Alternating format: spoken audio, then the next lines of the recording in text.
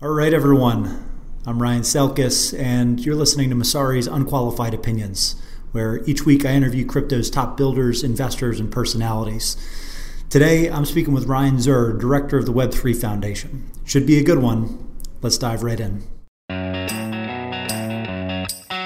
This podcast is presented by Blockworks Group, one of the top blockchain events and media production companies I've worked with. For exclusive content and events that could help you with insight into the crypto and blockchain space, check them out at blockworksgroup.io, and you will not be disappointed. All right, everyone. Welcome back to Messari's Unqualified Opinions. I'm Ryan Selkis at 2Bit Idiots. We wanted to kick things back off with a bang with our guest today, Ryan Zur, who's the Chief Commercial Officer at the Web3 Foundation. Ryan's been around the industry for a while. I was formerly at Polychain, and has now taken his talents to the decentralized web and working on both Polkadot. We're going to talk a little bit about Edgeware and then, of course, the Web3 Foundation and some of their initiatives that they've got cooking this summer and just generally speaking towards the latter half of this year when hopefully we're going to expect a mainnet to progressively launch. So without further ado, Ryan, wanted to start off by just kind of hearing your path to Web3. Obviously, you'd gotten to know those guys previously as an investor. What made you make the leap, and maybe give a little bit of background on not just the project, which I think folks might know at a high level, but where you are in the evolution of the Polkadot project and what to expect as we work towards a mainnet launch and you delivering on some of the promises from the 2017 and 2018 formation. Cool. Well, thanks very much for having me on, Ryan. And I also just want to start by highlighting and thanking the amazing work that you do in the space.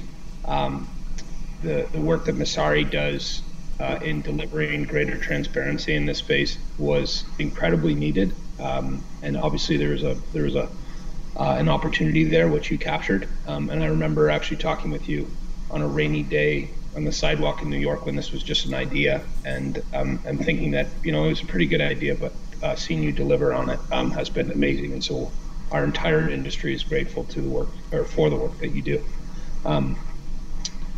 But so switching over to kind of Web3 and Polkadot. What got me really excited about this project were a couple of different innovations with respect to Polkadot specifically that I feel like are needed in this moment in the industry and are a big step forward for our industry and thusly really, really exciting. I've been hanging around the project since the very early days. Was lucky enough to see one of the early Polkadot papers, and then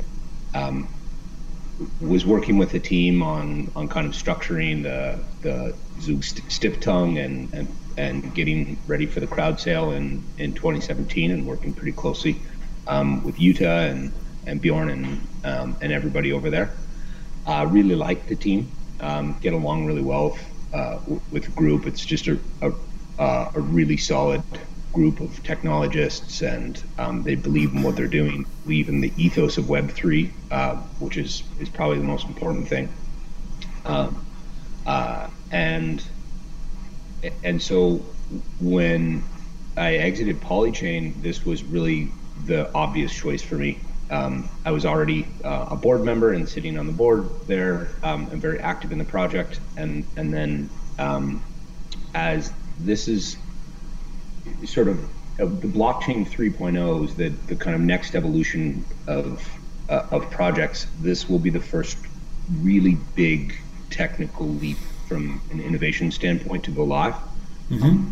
Optimistic that we can get this live by the end of the year. However, with the caveat that this is very, very vanguard technology, and security audits may push things back.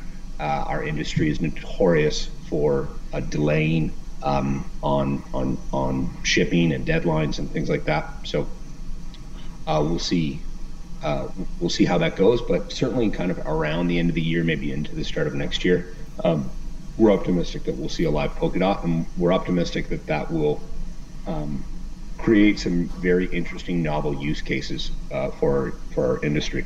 And so the things that are like special about Polkadot, what are these aha moments where when you dive into it, you're like, wait a second, like this is actually pretty big. For me, it's four things.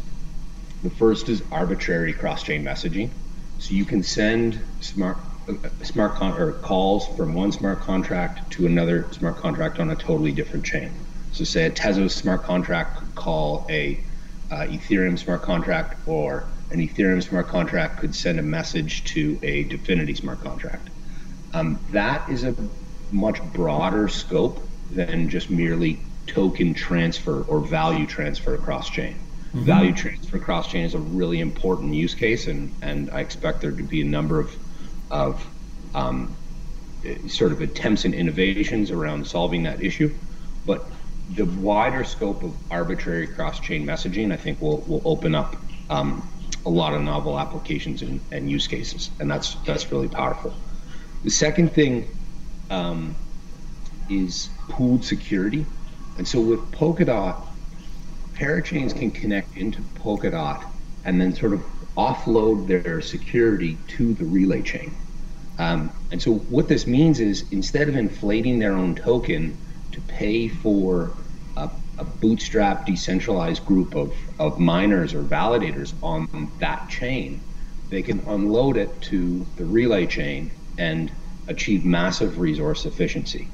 So today, to run a layer one chain costs usually somewhere in the millions of dollars in inflation of your own token. In the case of Ethereum, it's actually hundreds of millions a year, and in the case of Bitcoin, it's actually billions a year or per year. And with Polkadot, by sharing the validator set, we can pool resources and drop the cost of security by an order of magnitude. So I've done some back of the napkin calculations where I kind of backed into somewhere in the hundreds of thousands of dollars a year rather than the millions of dollars a year. That's really important as we move forward to a more competitive landscape in the industry, where chains won't be able to translate this cost of security of millions per year into, say, transaction fees or something else to continue to pay this. As we look for sustainable solutions, the cost of securing a network is going to matter. And I think this is probably the best attempt that I've seen at taking the cost of security really seriously.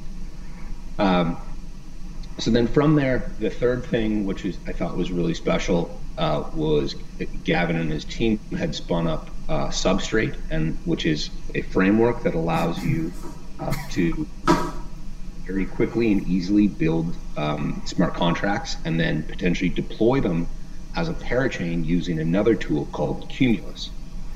And this was a trend that I was seeing, this idea of kind of application-specific chains, where a chain exists for a very unique, very specific application, say like a Binance chain or an Aragon chain, or all these other projects that are seeing scalability issues in where they're working and want to kind of own their design space from the ground up for their users and their use case. So we're seeing very mature teams, a lot of these groups in this mass exodus of 2017 and 2018 who left Google and left Facebook to work in the space. And they were saying, no, I don't want to be subordinate to the consensus mechanism and security model of some other chain. I want to make that design decision for myself, given the users and use case that I have. And so Polkadot enables this creation of application-specific chains that then can communicate with other chains around the world. And I think that's incredibly powerful and a very obvious trend that I'm seeing among the most sophisticated teams in the space, from an investor's perspective. And then the fourth thing which is really compelling, but I won't dive into the minutia in the context of this conversation, is the governance model. So it's a very unique and what I would say is an elegant governance model that has different security parameters that aggregate the lessons learned from crypto governance that we've had along the way. So things like achieving minimum quorum and ensuring that the system can make decisions and evolve and not get sort of stuck in endless debate around a specific issue. And so those are kind of the four things where I was like, wait, this is really interesting. The fourth is a particular interest of mine, a particular personal interest of mine with crypto governance. And I think it's a really fun, interesting space that we're just scratching the surface of. And so that's why I decided to focus most of my time on Polkadot these days. Well, pretty comprehensive starting point. I think we're going to want to drill into a few different facets of that. So, I think we'd be remiss if we didn't talk about some of the debates online that Yep. particularly on crypto Twitter spilled over into the, in some cases, the absurd.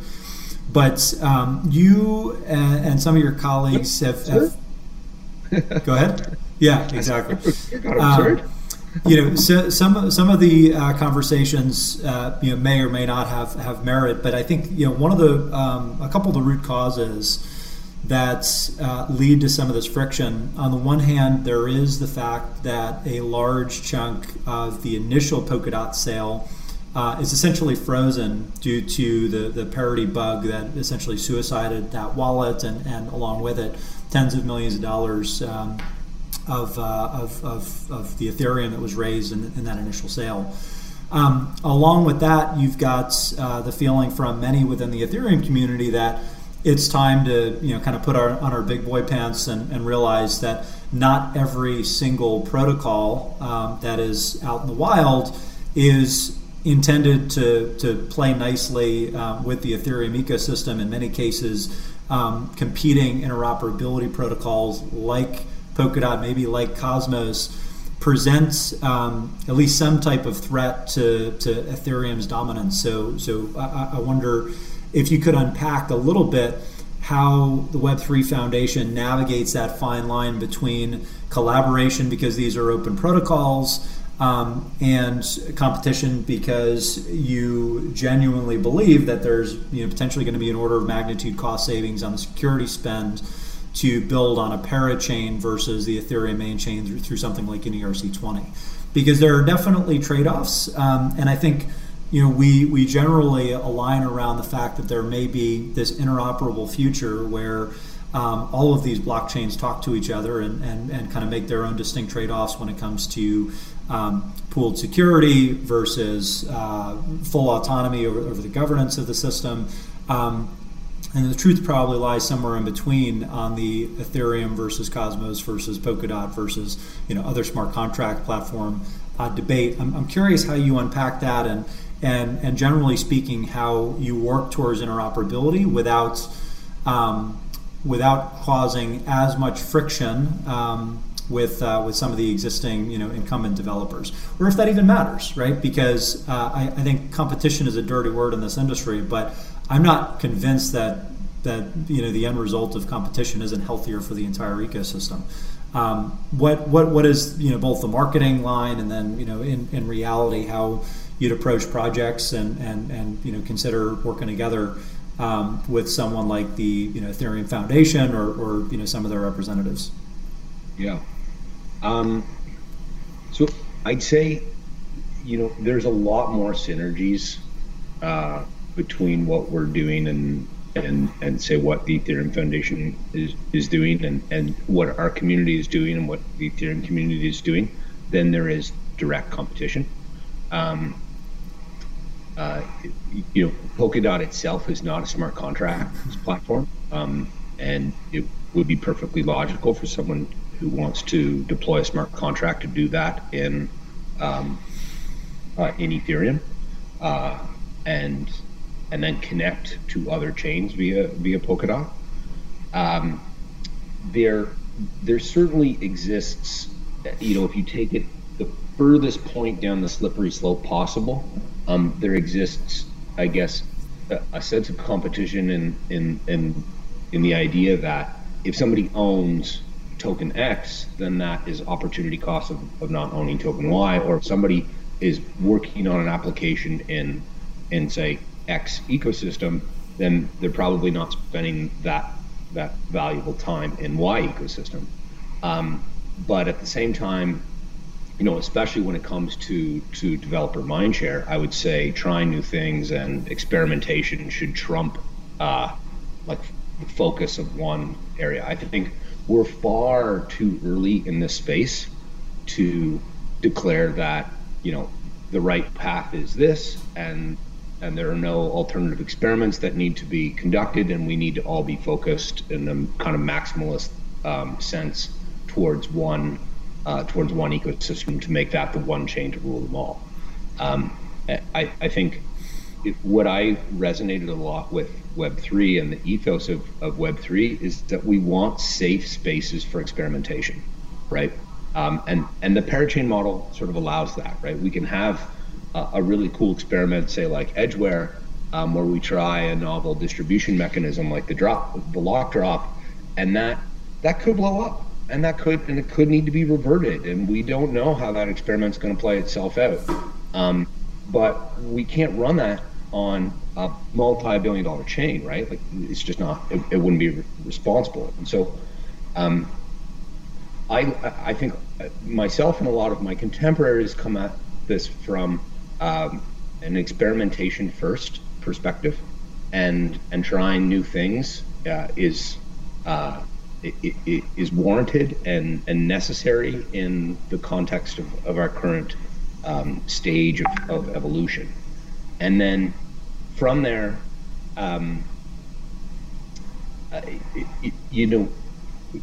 there's also a lot of direct overlap that we see. So, for example, the Web3 Foundation is a founding member of the ECF.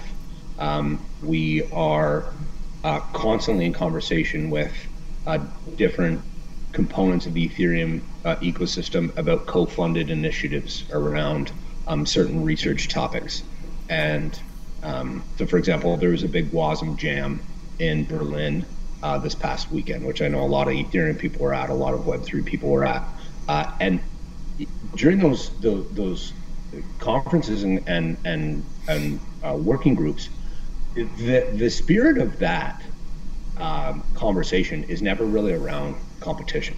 Like when I talk to the leaders of these ecosystems, nobody's worried about competition in this instance. We're more worried about,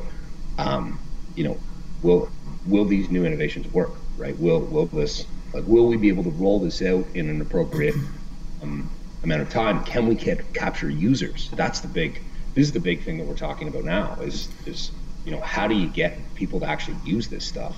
And less about if our chain isn't the one chain to rule them all and doesn't have the monetary premium, then that's bad for me, so I'm going to sabotage you.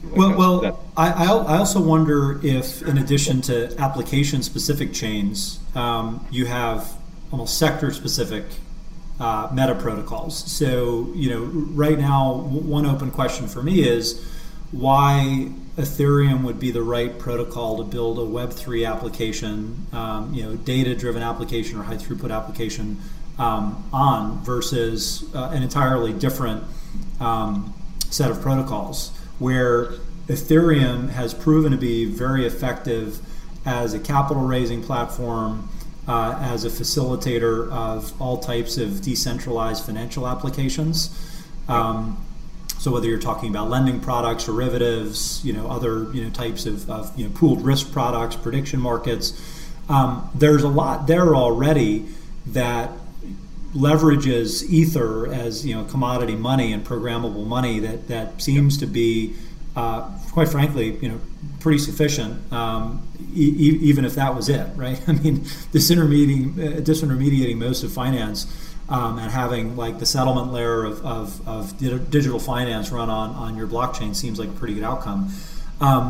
You have the ability to pool security for, I believe, 100 parachains to start, right? Is that a dynamic parameter, or is that pretty set so far? It certainly is dynamic. Okay. It will start out as very few parachains at the point of network launch, call it just for the sake of order of magnitude, we don't know exactly how many, but call it for the sake of order of magnitude like half a dozen or maybe even fewer. Okay. But just so we can get into the scalability and kind of where you go, but I guess the gist is those half dozen or dozen applications or some of the early applications, I think are going to look fundamentally different than some of the top applications on Ethereum right now that are more focused on the DeFi elements of the industry. Correct? Yeah, it could very well be. It's totally plausible that the way that the future looks is that kind of DeFi and programming money is the domain of Ethereum, and that's great. And then we see other chains pop up for other use cases, say, like messaging, or like applications that require just wicked high transaction throughput. Or very low cost of transactions. So, for example, like paying the cost of gas to send effectively a text message on a messaging platform on Ethereum may not be cost effective.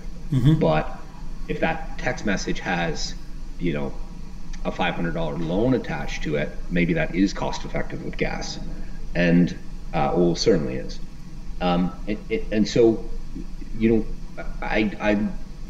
I try to myself remain very open-minded to the possibilities of how these things fit together, to understand that there will be some kind of fitting together here. Like something will probably emerge that Ethereum does really, really well, and that's awesome. And right now it looks like this DeFi programmable money, but maybe it evolves.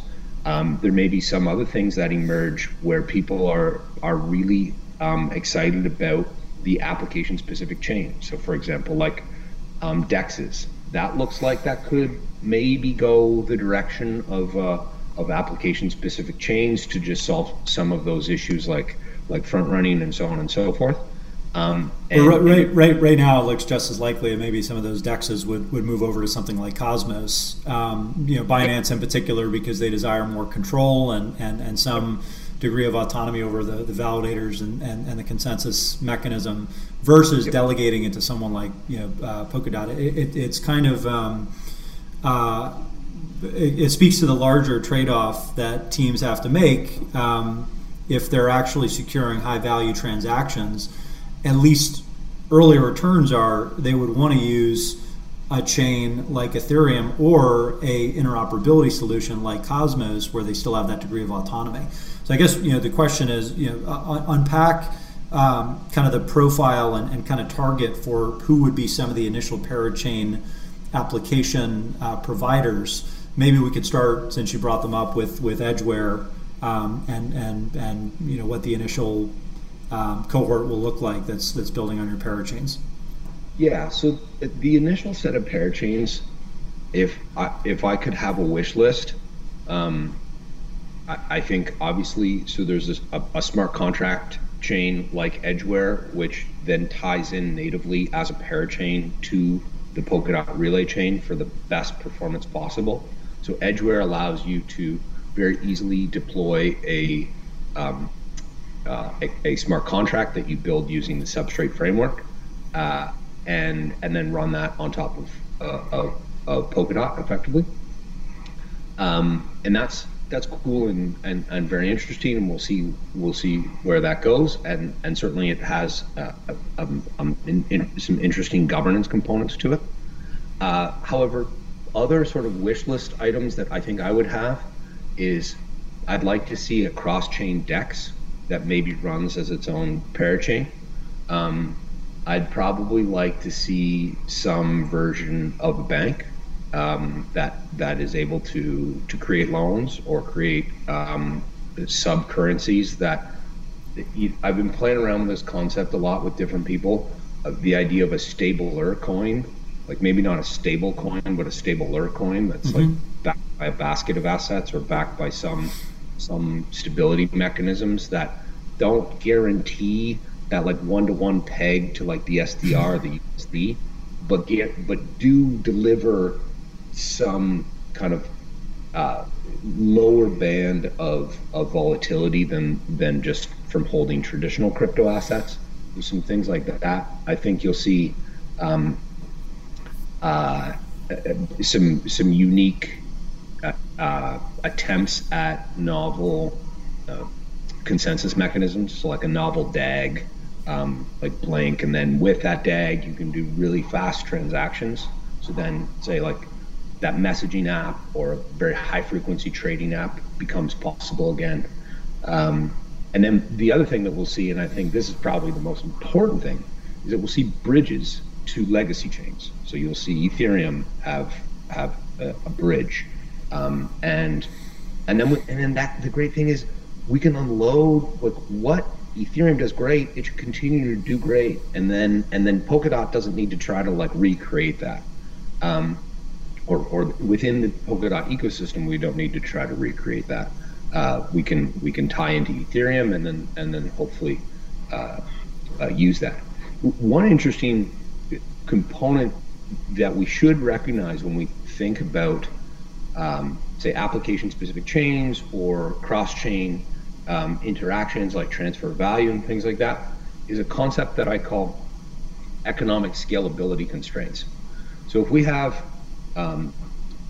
two endpoints and those two endpoints are trying to transfer some amount of value, and then through those two endpoints you have some like link, the amount of escrow effectively that link carries is the maximum amount of value that can be transferred over a period of time between these two endpoints.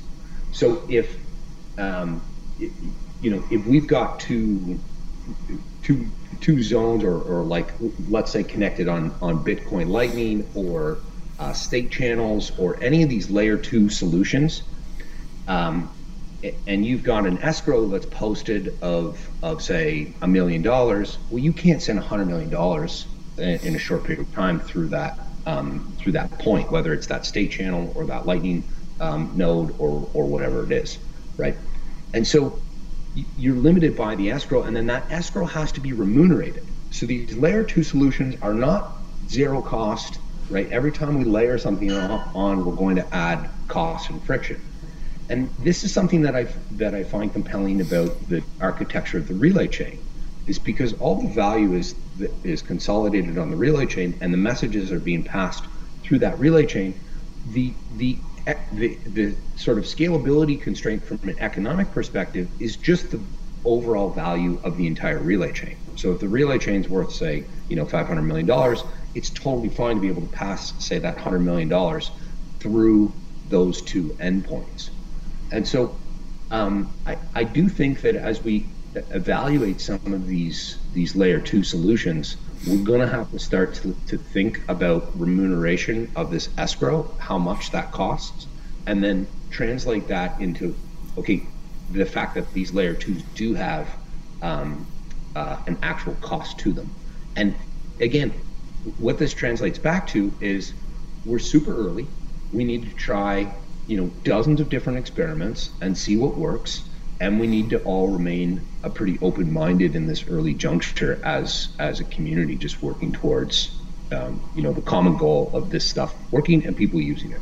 In practice, how portable do you think some of these application-specific chains will be if they start on Ethereum or Cosmos and decide, we don't actually need to bootstrap our own security, so it doesn't make sense to use our own zone and the Cosmos hub and zone model. We're going to instead just work with the Polkadot parachains. We'll pay the validator fees to actually join that network, and vice versa, right? Because I can imagine that application-specific chains, the value that they secure is going to ebb and flow.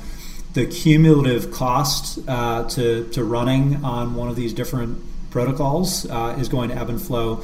And then you've also got technical risk that developers are going to worry about with the coming migration from ETH to ETH 2.0, which is basically an entirely different blockchain, new blockchain. The fact that still very early and you haven't launched yet. Cosmos is in kind of its very earliest formation and foundational stages. Plus, there are all these other new blockchains that are coming out and getting spun up over the course of the next couple of quarters that will hit the wild, I think, probably later this year, early 2020. Switching costs, in theory, should go way down if these solutions work as advertised. So in that model, where does the stickiness come from, and how do you either pull share or kind of lock in value? Or do you not really think like that because you think it's going to be more of a natural ebb and flow, at least in the early stages? Yeah. You touch on a really interesting point that I confess I have flip-flopped over a period of time. So I started out with the idea that the best tech should probably win out, and the easiest sort of developing environment or developing experience should be where devs migrate to, and then number three, devs will also migrate to where they have compelling rewards. However, I think we've seen, I confess I've been surprised to see how sticky devs have been to Ethereum and building with Solidity. For the amount that people complain about that development experience, it's still like by far and away the most used, and will probably continue to be so. So we observe that devs are actually quite sticky once they learn a given environment or given ecosystem, and so it's difficult to predict in this moment, how things will ebb and flow and where migration patterns will lead over time.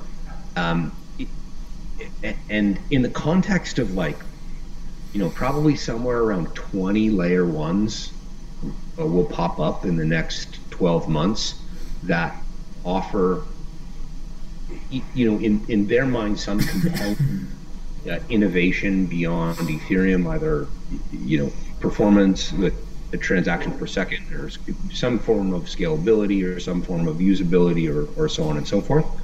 However, given the stickiness that we observe in the space right now, one would think that Ethereum for smart contract deployment will continue to lead for the foreseeable future. That it won't be this mass migration and then everybody just quickly shifts over to this new thing that's popped up. Those of us like yourself and others who have been around Ethereum since day one, there was a long period of time where there wasn't really a lot of activity happening before it started to kind of slowly accumulate.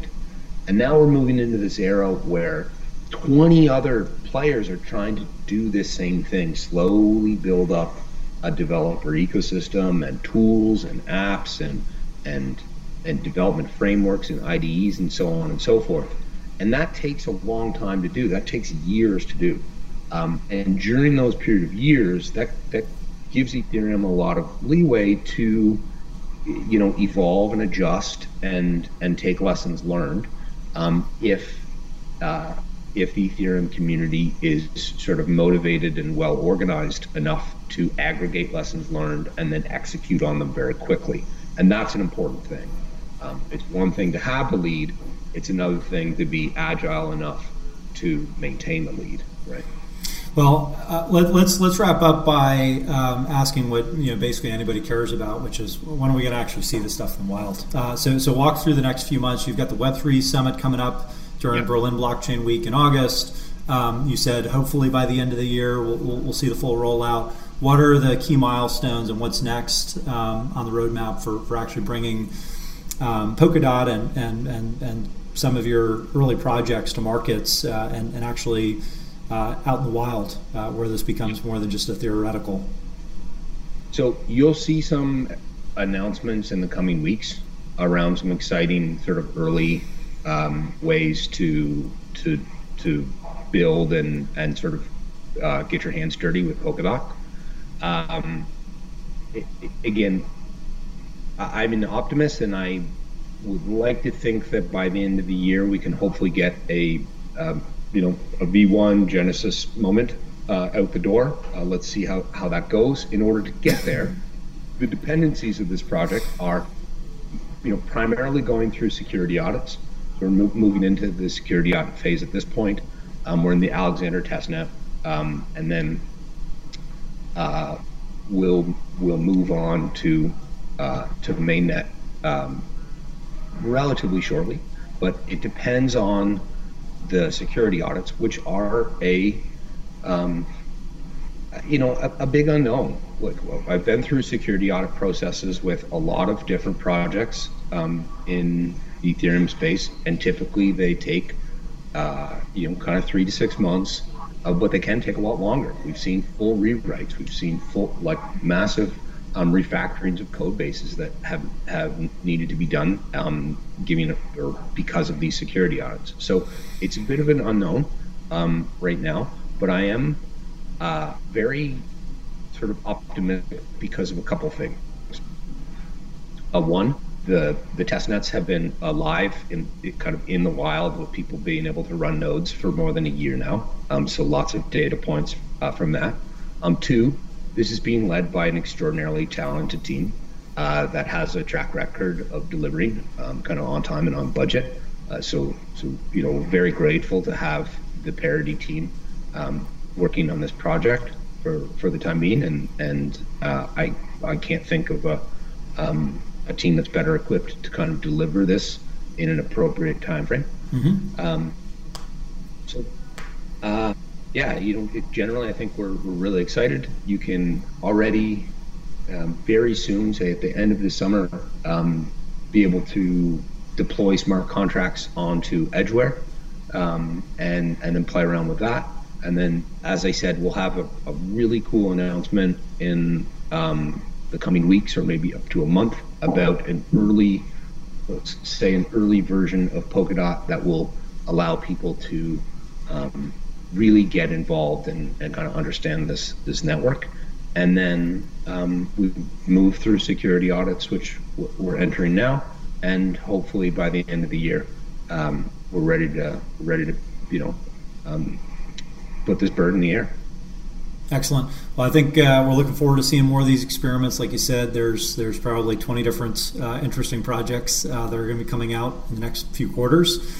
Some of them are going to be catastrophic failures. Others are going to be pretty revolutionary in terms of the new functionality that they bring to all types of new markets. So time will tell which direction you guys had, but I think based on the team, we should have high hopes. Yeah, the only thing that we know is that just like the last 8-10 years in this space, the next 24 months is going to be incredibly exciting, with some amazing innovations and probably some very spectacular blow-ups. And that's crypto. That's what we love about crypto. It's why we're here. It's why most of us remain very open-minded to a whole plethora of possibilities for the future to unfold. Amen. Well, appreciate the conversation and you taking the time. I also appreciate the nice things that you said at the onset. So we look forward to getting your project on our registry in relatively short order. In the meantime, people can check out the Web3 Summit, which is coming up end of August. And of course, play around with the testnet. Where are the resources? And we'll throw this in the show notes as well. But where should folks go to get involved and start playing around with the SDK?